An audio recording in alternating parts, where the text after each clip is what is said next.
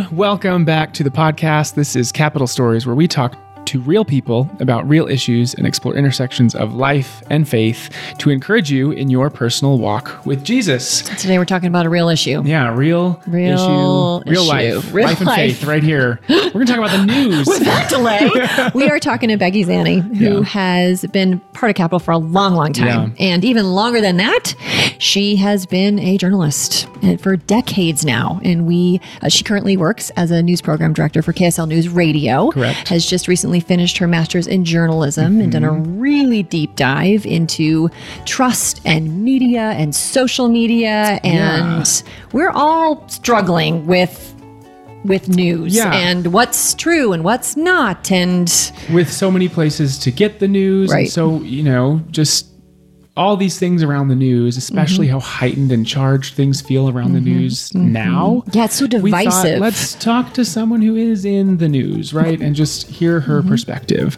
on this. And I think it's important to note that longer than even she's been a journalist, she's been a disciple of Jesus herself. Yeah. So we wanted to talk to another Christian about her perspective on the news. As a Christian, as a human, as a professional journalist. Right. We're thinking about it a lot, but she's thinking about it even more than us. Right. And maybe this goes without saying, but Becky has her opinions. I've got mine. Tara's got hers. You, listener, have yours. And those all don't align. Such a pretty way. That's okay. And that's kind of the beauty of this. These are real issues. Even as frustrating as it can be. Right. That's the reality of our world, and so we want to acknowledge that. And the things that she might believe and we might believe may not necessarily align with, any official stance of an organization like. So whether you're going to nod your head or be yelling at the AirPod, we hope you listen and enjoy beside the point. And think. Here's Becky on Capital Stories. Thanks for listening. Oh, wait. Before you press record, we should pray. Let's pray. Okay. Deep breath, God. And yes, that is the point at the end of, in the middle, in the beginning, throughout every single one of these episodes.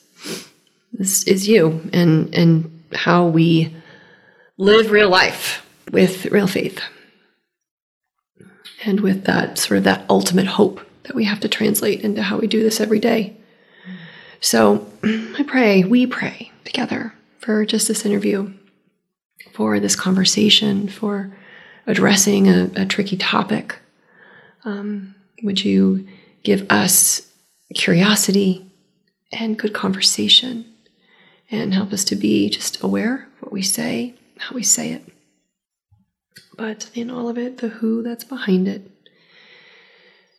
We thank you for this day and this time. Amen. Amen. Well, today we are excited to welcome Becky Zanni. Hi, Becky. Hi. Becky is an expert, all things knowledgeable on the topic of journalism, media, and we're excited about this episode because we get to sort of dig into a little bit of muddy water. When it comes to just media and lots of different kinds of terminology. Muddy water that people don't want to get into. Right? Like, how do you touch that with dive into the topic of fake news and come out wholesome better? And But we're going to do it. Becky, you're going to help us do that. I'll do my best. I would push back on the idea that I'm an expert in anything. Okay. I think we're all just doing our best. Okay. And we'll get you've got some life rafts for us, hopefully. Okay. So we are going to start. Becky, you have had a long career in the profession of journalism / media. Tell us a little bit about where that started, where you are now. Tell us a little bit about that story. Yeah. So I grew up in Lexington, Kentucky, and I actually started on a music scholarship in college, but I'd always enjoyed writing. And about a year into music school, I realized that it was kind of sucking all of the fun out of playing the piano. And that if I wanted to still like playing the piano, I needed to not major in it. So I changed my major. I gave up scholarship money to do it, which was a huge decision. And I thought, okay, what can I do that I enjoy doing, that I can do every day for the rest of my life and not hate it? And I eventually landed on journalism. I was, okay, that puts my writing skills. I've always been good at grammar and spelling, blah, blah, blah. But I didn't really know what I was getting into beyond kind of the surface level. My family always got newspapers. We were a news consuming family. Sure. Day one, I'm in Journalism 101, and this group of fellow kids walks in from the college radio station and they're trying to start a news department. And one of them says, anybody want to volunteer? You can start anchoring newscasts. We can have you do some reporting, whatever. So this is not official classwork. This is a kind of an extracurricular deal, but I'm okay, I'll sign up for that. Why not? I fell in love with radio and never looked back. Also learned along the way that I'm really passionate about the First Amendment, which is something I didn't know going in. So I spent part of my career in Kentucky. I worked in both Lexington and Louisville, which is the correct pronunciation. Got it. Okay. Thank you. We're going to. Now we all know. We're already learning. There you go. I also lived in Roanoke, Virginia for about 5 years, where I worked as a reporter, anchor, and then eventually a news director. Moved to Utah in the end of 2007, beginning of 2008 as a producer. Produced news until 2016. Transferred myself over into the digital world and took care of our website and social media spaces. And since last October, I've been the news director of my station. I feel like you also have some awards. I have won some awards. I actually have 2 Murrows for Best Newscast. The Edward R. Murrow Awards are from the Radio and Television Digital News Association. So kind of the radio equivalent of an Emmy.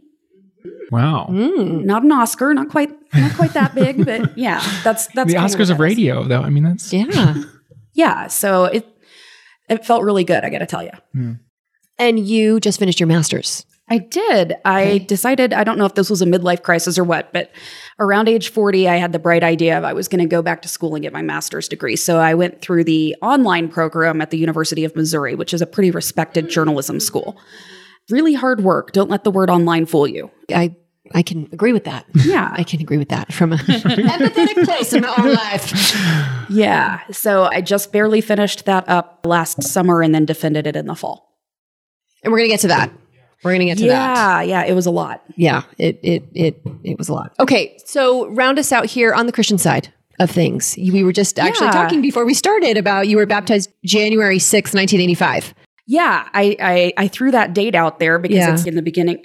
So in my church where I grew up, they handed us a little New International Version, New Testament only, right? Oh. And it's inscribed in the beginning, signed by my pastor as a kid. So I know that date very well. Every year on January 6th, which is also Old Christmas. So if you're into Catholic or other kind of more traditional faiths, you recognize that date as the date that people recognize that the Magi were supposed to have visited Jesus. Of course, we don't really know that. Mm-hmm. Yeah. So, I mean, that's why we picked it. Interesting little tidbit. Yeah. It happened to fall on a Sunday in 1985. So that's why we picked it. Yeah. I was 7 years old, which sounds, how in the world did I make such a big decision at 7 years old? But I had been raised in church. My family was very good about taking me to church as a kid, but I always believed that Jesus lived in my heart. I never doubted that for a second.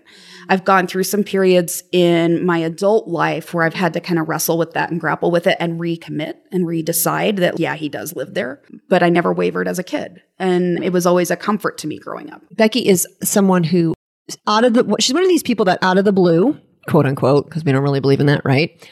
Providence, not coincidence, will send the text that says, God's got this. Right at the right time. And I always appreciate that about you. Okay, so you mentioned journalism school. And tell us what originally, back in those days, school was versus kind of this master's program you just did now. How did that change? How did that feel different?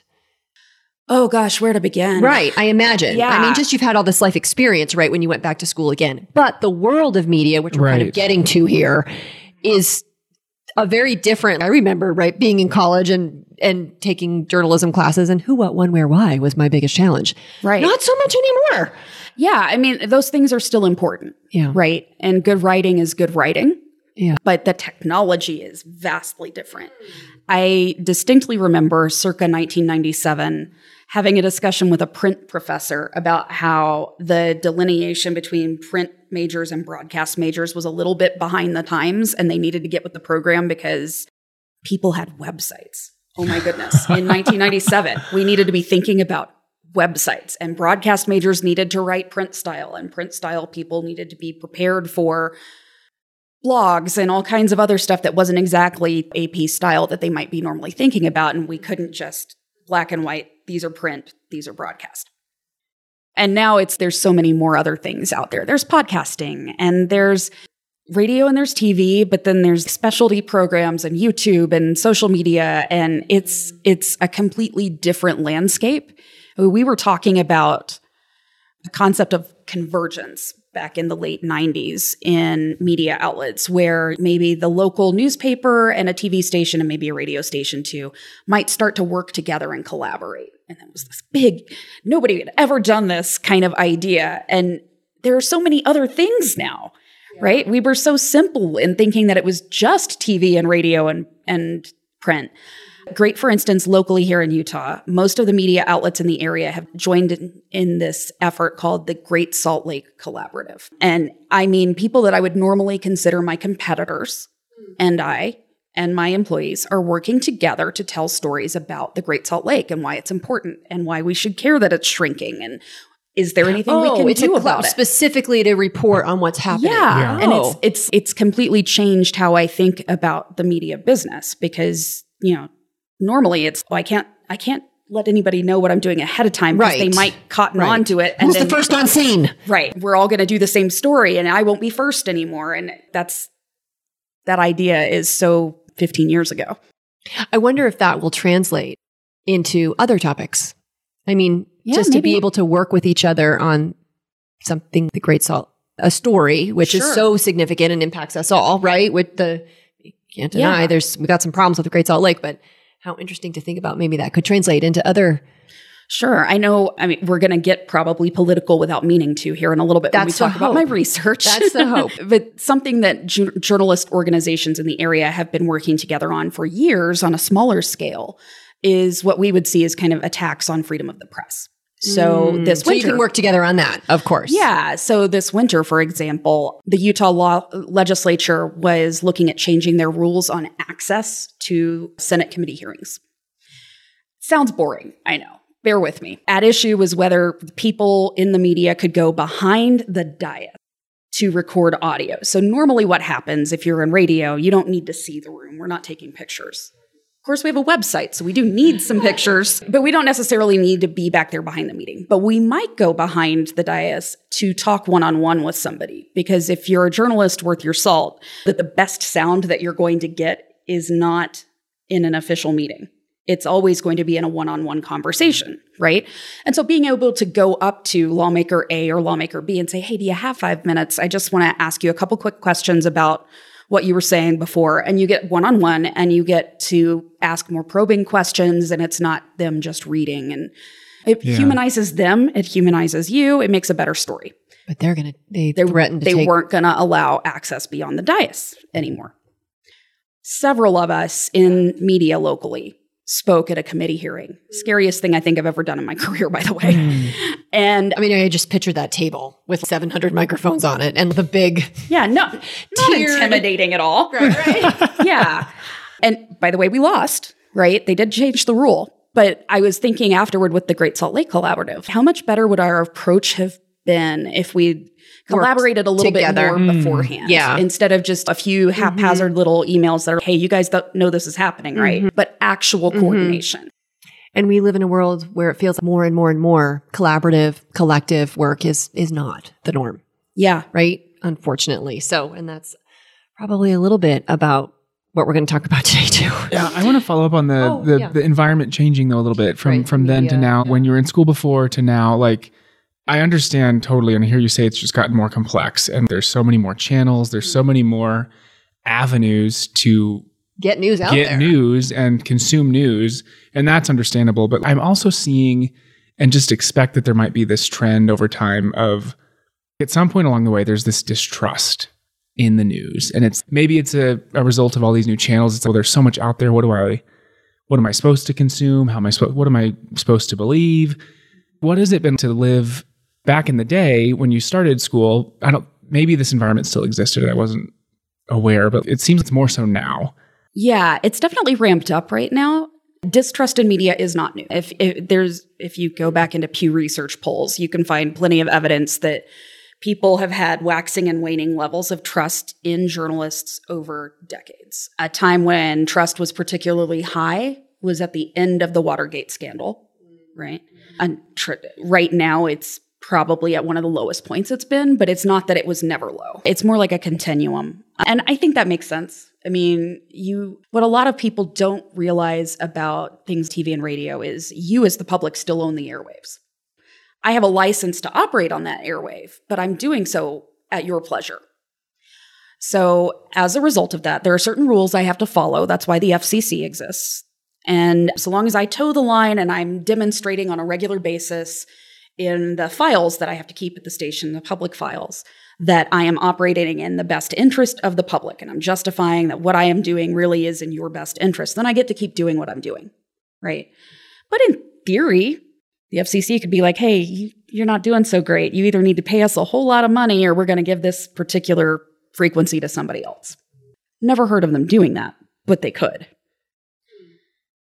So with that kind of framework in mind, I also kind of get why the public is, you've got a microphone. And if you're not representing my personal point of view, then how do I know that you're representing the public? So I'm not necessarily saying I understand the distrust because there's layers to that, and I'm sure we'll get into it. But I also totally understand an individual saying, well, where's my point of view? Do you find, and maybe Eric, this is a little bit of a follow-up from your question, more or less people are looking to get in to media, or because it just... There was an uptick after the election of President Trump. Of people wanting to come in to be in the media. It had been sort of on the decline for a little while before that, but that created a surgence of new journalism majors and people interested in. It's sort of tabled off now here in 2022, so we're 6 years later, for a number of reasons. I think we've got kind of a labor shortage nationwide. Right. There are a lot of people who are burned out in their careers across the spectrum. I've yet to talk to anyone in any industry who's not dealing with it. So it's not unique to journalism, but we're losing veteran journalists as a part of that, who are feeling burned out and chewed up and spit out over the constant news cycle. I get that. But we're also attracting people who are burned up and chewed up and spit out from other careers that are, well, maybe I should give this broadcasting thing a try. So it's kind of flattened out. But I do think there's still plenty of people who are interested in seeking truth and telling good stories. Does that help? Yeah, with that's the helpful. media? I mean, I just know that I'm sure this environment's changed in more ways than just a tangible, we can have websites now. Yeah. And I'm just thank you for explaining how it's this distrust element that I feel is new. Is not so new. It's certainly more ramped up right now, and I think it's more public. So it's not that people didn't have distrust in the media, and I said that with quotation marks. I'll give you, for instance, my brother thought I was fake news for years. Still have Thanksgiving dinner together, right? He's family. Yeah.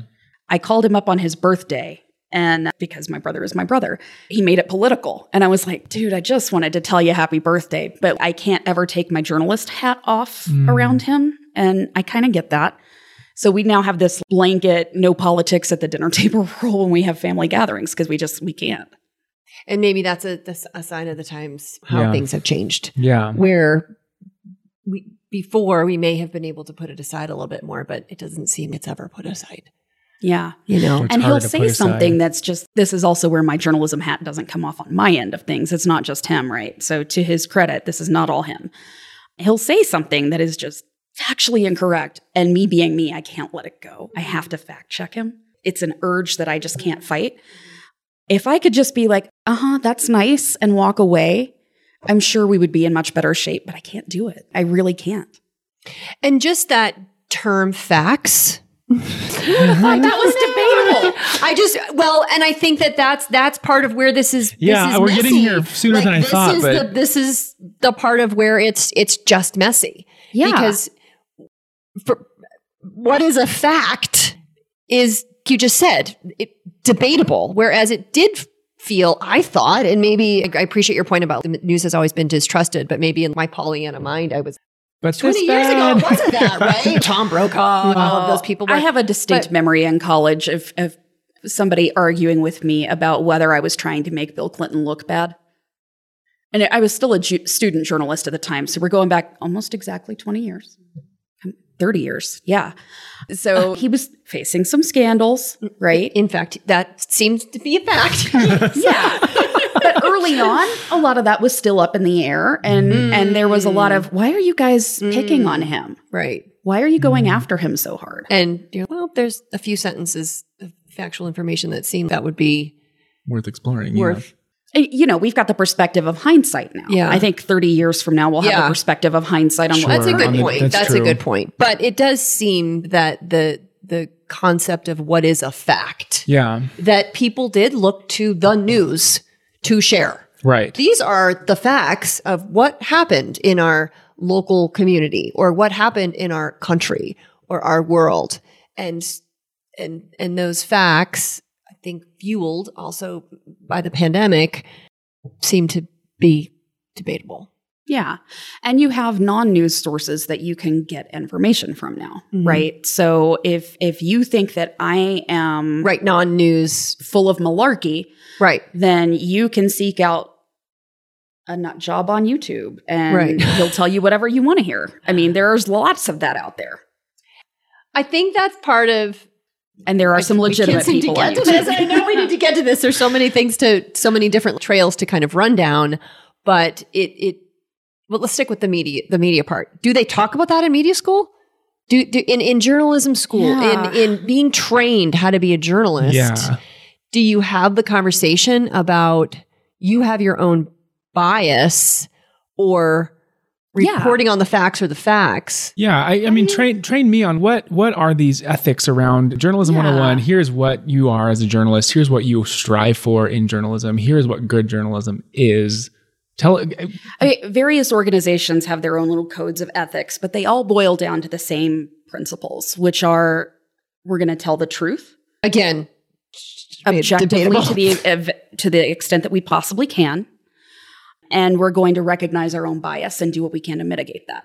And notice that I recognize that I'm not objective. Right. And I need to know that going into a situation. And if there's a situation where I can't mitigate my bias, I have to be willing to say somebody else needs to tell this story. For instance, for me would be stuff involving our local schools. So my husband is an educator. I don't do those stories. I still have the skill set, but I also recognize that I can never separate me from the me who's got a spouse who's directly involved in that, right? So I find somebody else to do that story. I actually think I could probably tell that story and mitigate my own bias, but I feel it's really important to set a good example for the younger journalists under me, so I don't. So has it been frustrating to have non-news news, the research, not the surgeons, but the development or the creation? There's so many channels that are pursuing information sharing that don't have these same codes of ethics or that the same It is part standards. of the reason I talked about that issue with the Utah legislature. Part of the reason that was a problem is because there was one of these blogger types who had basically crossed the line and barged into a senator's office. And I'm not going to do that. That's not the point. This one guy ruined it for all of us. Right? I see. Yeah. And so that's right. Part of the frustration of being in journalism right now is that there's a bit of a code of ethics here that just everybody isn't going to follow. Right. So yeah. So, I mean, I can't make other people have the same ethical mindset that I might have or that my employees might have or that my competitors might have. But I'm living in the world where that's still at play. Let's go back to bias. There's terms: implicit bias, confirmation bias. Tell us a little bit about that. Obviously, a lot of that can come into play in some of your research, but... Yeah. So, I mean, all of us have some kind of bias. It's a matter of what bias and how much and what degree. And there's different types of the bias that you can have. And I don't pretend to be a sociologist or a psychologist, so I'm not an expert. I can tell you that an implicit bias is one that you may not even realize you're expressing. It's implied. Let's see. A confirmation bias is when you're making an assumption about somebody because you already think something about them. When like on a personal level, seeking out information that I already aligns with what I think is already true. Yeah. So in the journalism world, we try to remind people to be really careful. Let's say I'm doing a story about some really hot button issue. Yes. I might try and seek out a few different people's perspectives, right? But I'm already kind of assuming that I know what their perspective is to do that. So kind of asking people to check that before they even make the phone call. Are you calling that person because you genuinely want to know what they think? Right. Or because you already think what they think? And they're going to say what you want to sort of hear. And I mean, this is the crux, right, of a lot of the challenges I think that we find ourselves having relationally, right, with people, or even when you try to want to have a healthy conversation where you think differently. So you go and do your research, but the algorithms that are created on the Google are going to feed you what they think. Correct me if I'm wrong. A lot about this, right? Are going to feed me, are going to give me confirmation to my implicit bias. Yeah. Or I'm just going to research evidence because I want to believe what I believe. And as opposed to, where do I go find, quote unquote, the truth? Right? That piece of the little holy special grail of this is real. It feels it's become more and more and more difficult to find. And over the last 5 years in life, that has become, I mean, let's talk about vaccines. Let's talk about masks. Let's not. Right? I mean, also let's not. But it has created kind of this confirmation bias and what and implicit bias and what obligation. I'm right. I can't even imagine being in the media. Right. I told you I felt kind of obligated to fact check my brother. As an organization, what's my organization's obligation when people use our social media platform to spew false information to fact check that? Am I obligated to go in and reply to them so that other people who might see the word that they're spreading will know that, oh, these people have checked that and that's not true? Or am I making it worse for the trust issue, right? There is no right answer, Tara. You're looking at me, there's a right answer and there's not one. So do you approve, as a news producer, do you approve all the content that's going to go across all your channels? I personally don't approve everything, but somebody does. Yes, I approve a good chunk of it. I am not the only editorial voice that makes sure that we're on the same page, but I am one of the managers who makes sure that we are on the same page. Okay. We have to get to this paper because it's just so fascinating. Yeah. You wrote this big paper. I did. Really extra super big. Oh my goodness. I mean, you had to do a thesis for your master's. Yeah. Okay, buckle up. Here's what you say. At a certain point, if journalists cannot effectively disseminate important information to news consumers, if journalists can't do their job, they cannot, therefore, effectively serve as a check and a balance on power. Therefore, we got a question. How can we reverse the trend and build trust, which is lacking, for journalism and journalists, and you say specifically among the users of social media, which is kind of a free-for-all. It really is. Just a free-for-all. Wild West. Yeah. Yeah. I mean, that's really kind of the question I'm still wrestling with however many months later after I finished writing and tell us a little bit. What happened here? What did you find? What did you discover? So let's look at we're ready pandemic. to be depressed. Yeah. And then you're just going to bring us back to some hope. Is this where we need to do a disclaimer? Sensitive audiences may want to, We're talking, So the reality is, if you have a situation like coronavirus and I have the public arguing with me as a journalist about whether it's even spreading. Right. We had people on our Facebook pages saying, it's just a cold. Tell that to somebody who lost somebody. Yeah. I mean, if you are lucky, it's just a cold. And as time is going on, it's becoming more and more that way. But that's really a heartless thing to say to somebody who's lost somebody. Anyway. Okay, so I have somebody who's arguing with me about whether it's actually even dangerous. Are they going to believe me if I discover that the mayor is corrupt? Are they going to believe me if I discover that the legislature is somehow defrauding the public? If I don't have trust on this issue, which should be verifiable fact, do I have trust on this other thing where they do kind of have to take my word for it? I've done my homework, and I'm going to show you my work, and I'm going to cite my sources, but you do have to take my word for it because that work's not as visible. That's the reality and the danger. And I think it's a pretty serious one. Okay. So that's the check and balance on power that you're talking about. Yeah. I mean, really, really smart people going way farther back than me. I mean, you go to the 1700s and you have the Edmund Burkes of the world who write that the press serves as a fourth estate. Right. What he meant by that is they're almost like a branch of the government. You have your judicial, executive, legislative, and then the media, press. right? The press. Right. And the reason for that was those other three could probably get away with a lot if they didn't have a watchdog. Fourth as the watchdog. But if the watchdog doesn't have the trust, right, then they're going to get away with it. What purpose do I serve at this point? And so what's the conclusion here? This is the depressing part. That's the depressing part. I don't have the right answer. I don't know that there is a right answer other than to keep fighting the good fight. And here's where you intersect with my faith a little bit. I find myself repeating, and I know I'm paraphrasing, but I find myself repeating a Bible verse to myself kind of a lot. And it's the one that's about not growing weary and doing good. I just have to remind myself, don't get weary. Don't get weary. And like Paul, if I think of it as being a race, I'm just putting one foot in front of the other, but I need to make sure that I'm doing it in a way that is the right way. So I'm not just, well, here's another story, but I'm making sure that I'm telling every story the right way, fully cited, with trustworthiness behind every word that I put out of my mouth or out of my pen, right? Then I'm finishing the race. And eventually I'm going to get there. But it's work. Yeah. Yeah, it's just going around the mountain. And so the thing that picks you back up is Scripture. Yeah. Yeah. And that's huge for me personally. I can't speak for everybody else, but that really does keep me going to know that I value the First Amendment.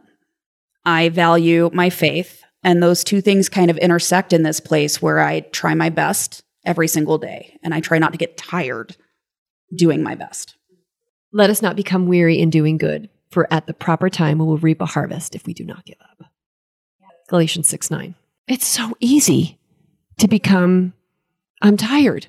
Yeah. I'm done. It's exhausting. I mean, like you referenced earlier just about the shortage in every labor market. Yeah. Right? I think everyone was tired before coronavirus started. And then it happened and they're just, oh my gosh, the compoundedness of the weariness. Was it probably mental, but we're all going physical. And then the physical happened. And now it's mental and physical. And it's just so easy to become weary. Yeah. And when you're having the same Facebook fight with somebody over and over again, even behind the mantle of your broadcast outlet. Yeah. But you do. I think to your point is you just keep telling the truth. Right. You keep sharing the story. I can't afford not to. You mentioned before we started taping that you lived in Virginia during the time that the Virginia Tech shooting kind of happened.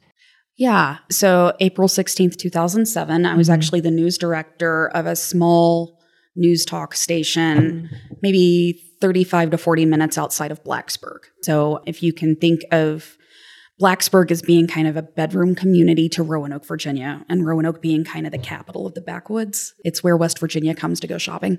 No, really. It kind of is. You can say that. Yeah, it's a gorgeous place and I miss it. Oh man, I miss the people so much. Sometimes I had a wonderful church family there too, which is a whole other story. And I think that helped carry me through living through that shared experience with them. Yeah. So longest day I've ever been on the air in my life. And I was working on September 11th, 2001 too, but I don't live in New York. So this was a small scale 9/11 happening in my backyard. And while I didn't know anybody directly affected, I know of at least one person I went to church with who lost a student, right? So Roanoke is a small community. It's very close knit. And Virginia Tech is the biggest employer in the area. Everybody knew somebody who was affected in some way. I had to send a reporter there. They were there all day. I've got a horror story about Nancy Grace that goes along with that. The media sort of converged on my community overnight. And so I got to experience kind of this horrible thing, both as a human being and a member of that community, and also as a member of the media. And I developed a sense of things, best practices, if you will, after the fact, for how we can cover traumatic events and not cause more trauma. That we have kind of an obligation even to make sure that we're minimizing the harm when we do the reporting. So we're going to have to tell the story. I think there's important work to be done shining the light on horrible events. I think there's important work to be done on shining a light on government practices. I think we can learn something from horrible events and help prevent them from happening in the future. But there are some things that the media does that don't serve that purpose. In the case of Virginia Tech in particular, I came away strongly convicted that we put way too much emphasis as a society, or at least we did, on the shooter. In that particular case, and I'm not going to say his name, he had mailed video and photo of himself to some major news networks, and they aired it that night. And as a member of that community, I saw that guy's face, and those images are burned into my head, and I wish I could get rid of them. I think NBC and other outlets made the wrong call that day. Air what he sent. Yeah, that's asking what he him wanted. to become a celebrity. That's what he wanted. And I don't think that did anything but serve his purpose. Are there other things we can learn that are important to report on? Yeah, I think absolutely finding out in hindsight that there had been concerns about this person's mental health and that he'd been reported before and all that other stuff. It's all part of a picture that you need to know, right, as a society to do better and to move on. But I think how you do that is super important. Similarly, I have a strong distrust for certain words around shootings. And you'll notice I didn't say mass shootings. There's some wibbly-wobbliness around the definition of the word mass in front of shooting. How many people does it have to be? Make it, yeah. Right. I see. And it's not a contest. I had, on the day of the Texas shooting a couple of weeks ago, somebody in my building asked me if that was the worst school shooting in Texas history. And I found myself saying, it's not a contest. Does it matter right now? Mm-hmm. Not one is better than the other. No. Or worse. No, this is horrible. Let's tell this story. We're going to have to tell this story, but we can tell it respectfully. And we can avoid the use of any kind of superlative language that's going to make it more sensationalized than it has to be. We don't need to make it something that rewards the behavior of the people who seek to carry that kind of act out. Well put. The emotion that must be unavoidable. Yeah. In these types of, and I'll use your word, horrible instances, from what you experienced at Virginia Tech to so many of the stories that you cover. Yeah. I mean, there's court documents I wish I could unread. That's real. Couple of things. I mean, how does that play into this idea of don't grow weary? It Yeah. just seems you have to be sort of on this Constant. defense. God has put you in this position Yeah. to be on this ability to say, here's what I need to do to keep myself from not growing weary, Yeah. It's hard. to manage it. Yeah. And I've always been really good at not taking work home with me. And by not taking work home with me, what I mean is news. My husband might sit on the couch and watch the 6 o'clock news. I'm going to be playing with the dog or something. Yeah. And that's fine. I already know what's going on. I don't need to watch it. I know what's on tonight. Right? But then there are times when you just can't turn it off.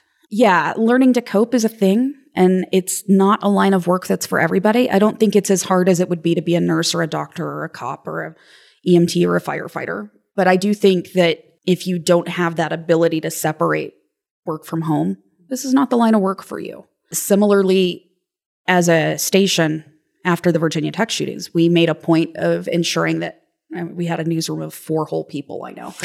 But we made a point of making sure that everybody got just a day off.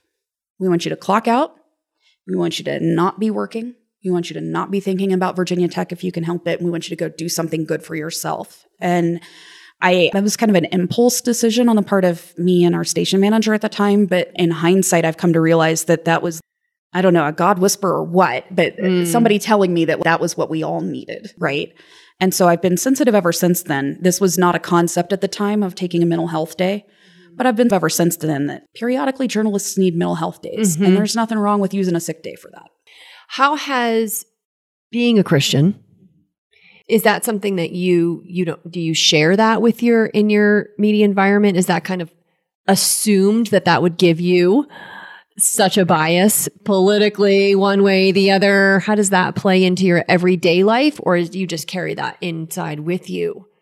It's mostly inside me. I mean, rarely will it come up when I'm out doing a story, because the story is never about me. It's about who I'm talking to.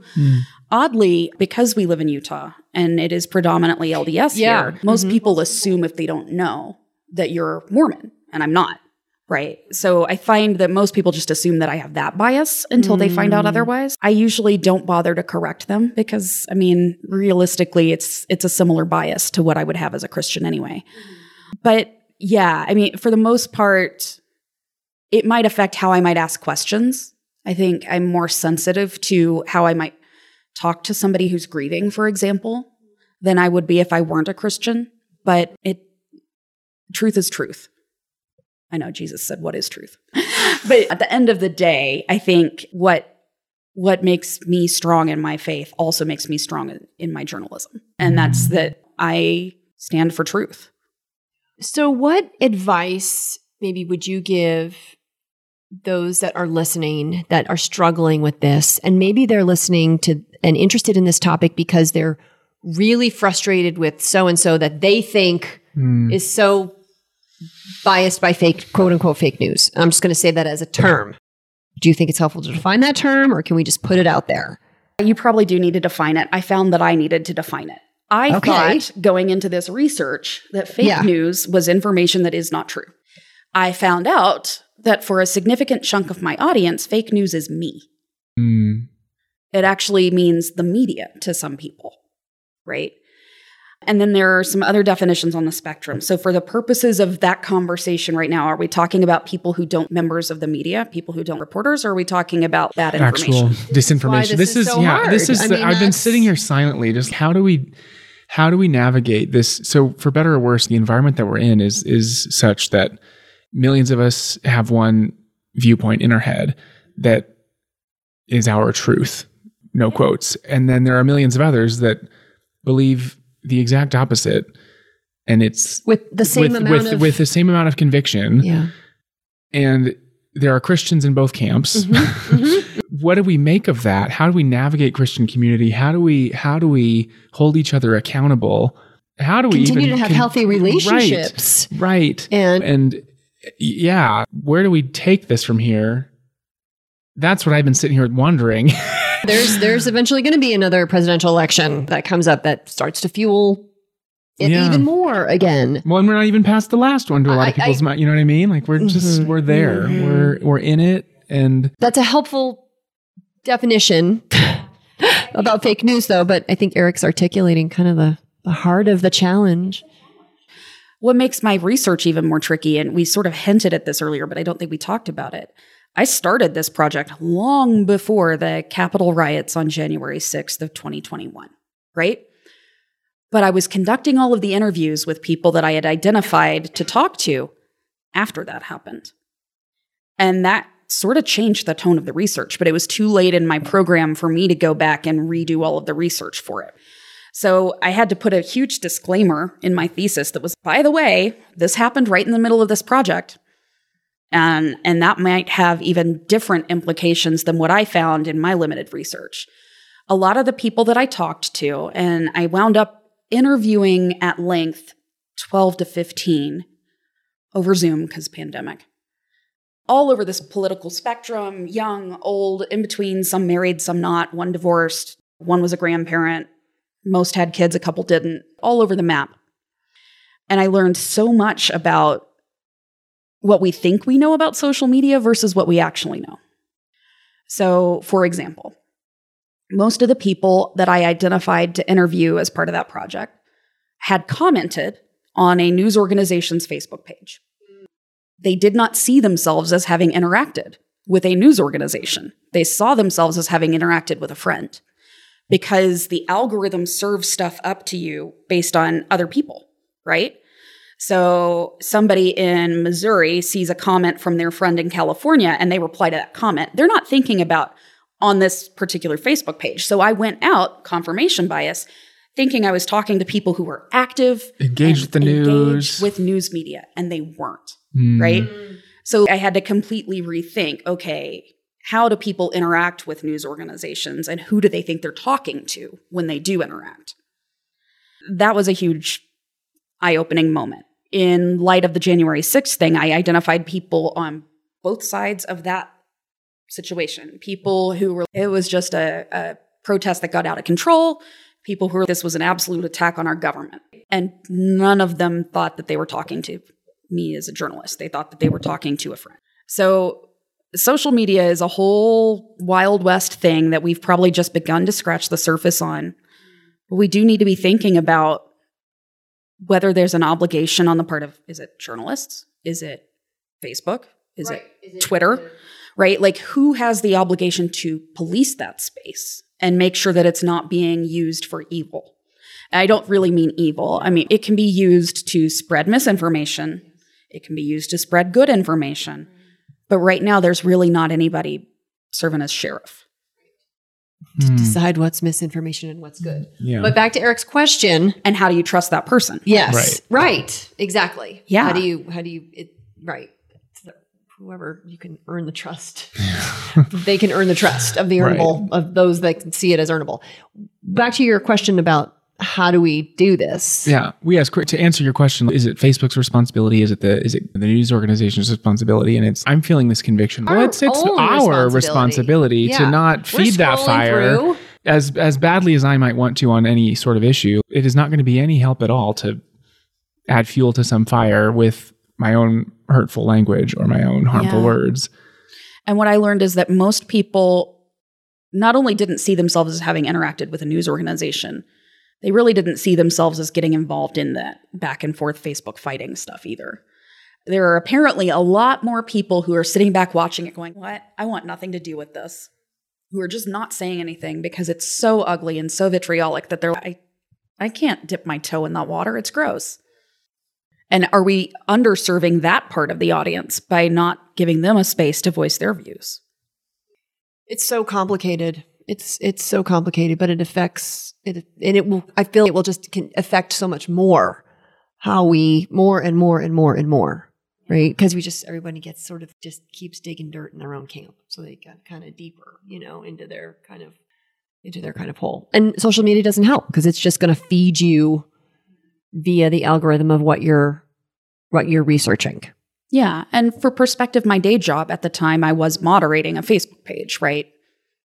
So on January 6, 2021, instead of thinking about how that was my birthday as a Christian, I was thinking about, oh my gosh, this is going down in front of me. But I was also in real time trying to moderate comments on Facebook and trying to fact check stuff when I had no idea what was going on and the scale and the whole thing. Now, my job is a little bit different as a news director. I'm not as directly involved in that day-to-day comment moderation stuff, which is frankly a huge relief. I imagine so. That must be extremely frustrating. It truly, it's hard work. It's hard work. And making sure you strike the right tone when you do send a fact check, because you don't want it to come across, you're wrong and I'm right. Yeah. Yeah. You want to come across as being helpful and anyway, whole other ball of wax. So now my job is less directly involved in that, but comes time for these hearings that are going on right now with the January 6th Select Committee, and we have to decide, are we going to air this? Well, here's an ethical conversation I didn't know I was going to have in journalism school. We know ahead of time that there's going to be bad language in some of these videos that Congress is going to play. The FCC tells us that we can't air bad words. Is the public interest in airing that content so great that it overrules any slap on the wrist I might get from the FCC later for having let them slide some horrible word past the radar? I can't bleep it. It's happening in real time. There's no 8-second delay on this, right? That was a real conversation we had in my newsroom a couple of weeks ago. Wow, this is not a conversation I ever thought I'd be having. But I also found myself having an interesting conversation with somebody in the newsroom who pointed out that there's probably a full half of the audience out there that thinks that what happened that day really wasn't that bad. And another half that's all in. But to make sure that we're presenting the information in such a way to acknowledge kind of both points of view and whatever. And I had to say to him, I was like, you weren't watching Facebook that day. You weren't seeing what I was seeing. Whatever your perspective is on it, it was a lot worse behind the scenes online than what you were seeing on your video screen.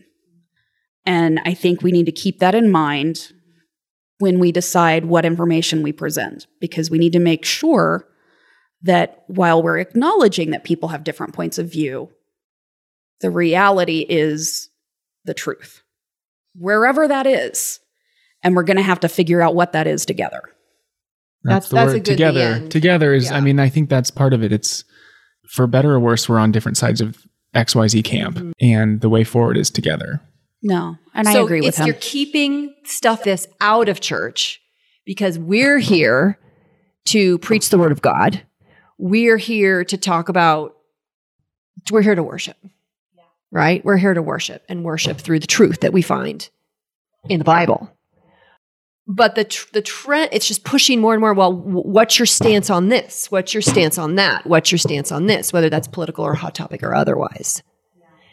And that seems to be just a reason people are saying they don't want to be a part of Christianity, because Christianity isn't coming out again to reinforce their own implicit / bias they want confirmation for.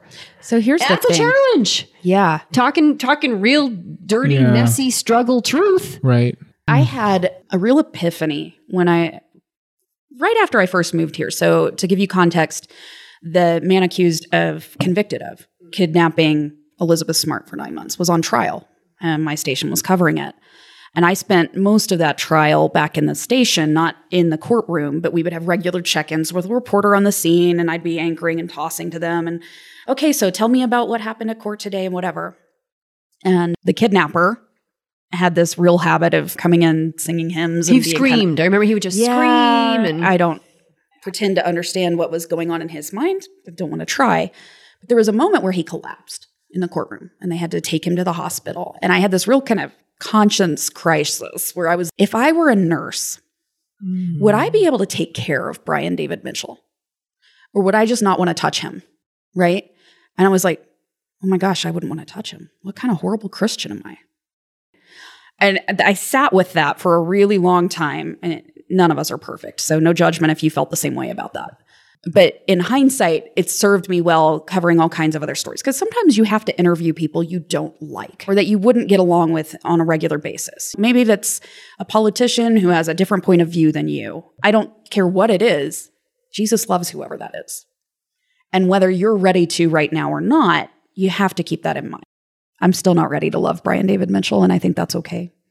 But I know that Jesus does. And I think that goes for any politician, no matter where they come from or what they believe. And maybe that's just part of the ultimate hope. Yeah. Is that no matter who you are, no matter what and that's what we say here. No matter who you are, no matter where you are on the faith journey, no matter what you've done, no matter what you might do, you are loved by God, created in his image, and he will chase after you despite anything. Well, I think that's a hopeful place. Yeah, that is a hopeful place. I think that's a hopeful place. I mean, I think part of what we hoped, for lack of a better word, as well, was to have some, I guess, little hooks to kind of hang on. Okay, how do I make sure what I'm reading is right? How do I make sure what I'm looking for on the news is right? How do I have my own little check and balance in my own media consumption life? How do we improve our media literacy? Seek out multiple sources. I could give you a whole master class on that, but that's the basic, barest, easiest thing you can do. If you see something and you've got questions about it, go seek out another source. Go seek out multiple sources. If they're all saying the same thing, you can be pretty confident that that's real. And when you say multiple sources, not to be ignorant, do you mean make sure you watch Fox and CNN? That's a place to start. Neither one of them are my go-to. What are some of your go-tos for news sources? I find the Associated Press is usually pretty good at being right smack dab in the middle of things. I think NBC and ABC do a pretty good job of staying right smack in the middle of things. I also like to seek out sources from other countries because I find it's really instructive to be able to look and see, okay, is the BBC covering this the same way that the New York Times is? Or I don't know what Australia's top newspaper is, but are they kind of on the same page about this global issue, or is their perspective completely different? And I notice where they're the same and where they're different. And that's kind of where I form my opinions about what's really going on. I think the more well-read you can be, the better. That's good. That is good. That's good. That's a good, clear and concise nugget, I think, as well. Nothing is a black and white answer here. There's no Band-Aid. It's going to be journalists have their work to do. The public has their work to do. And the platforms have their work to do. But it's going to take all of that. It's not as simple as, okay, we're just going to do our part. That's important. I'm going to do my part. But those other pieces are important too. For some reason, it's popping in my head a conversation around our dinner table not that long ago. My son and daughter were having a conversation about what's an opinion versus a fact, and had a school assignment. I think it was my daughter that had the school assignment, and she was having to identify what's an opinion and what's a fact. And that alone was fascinating to watch. Him try to explain to her, and her trying to process that, and didn't necessarily always agree on the description of this particular item or object or topic. What's an opinion versus a fact? And it's an interesting metaphor, I think, for some of the things that we struggle with as well. Well, that was a key takeaway too that I learned, was that media organizations, particularly cable news, do not do a great job of delineating their news products from their talk or opinion products. Yeah. Yes. And there's a huge, how it looks.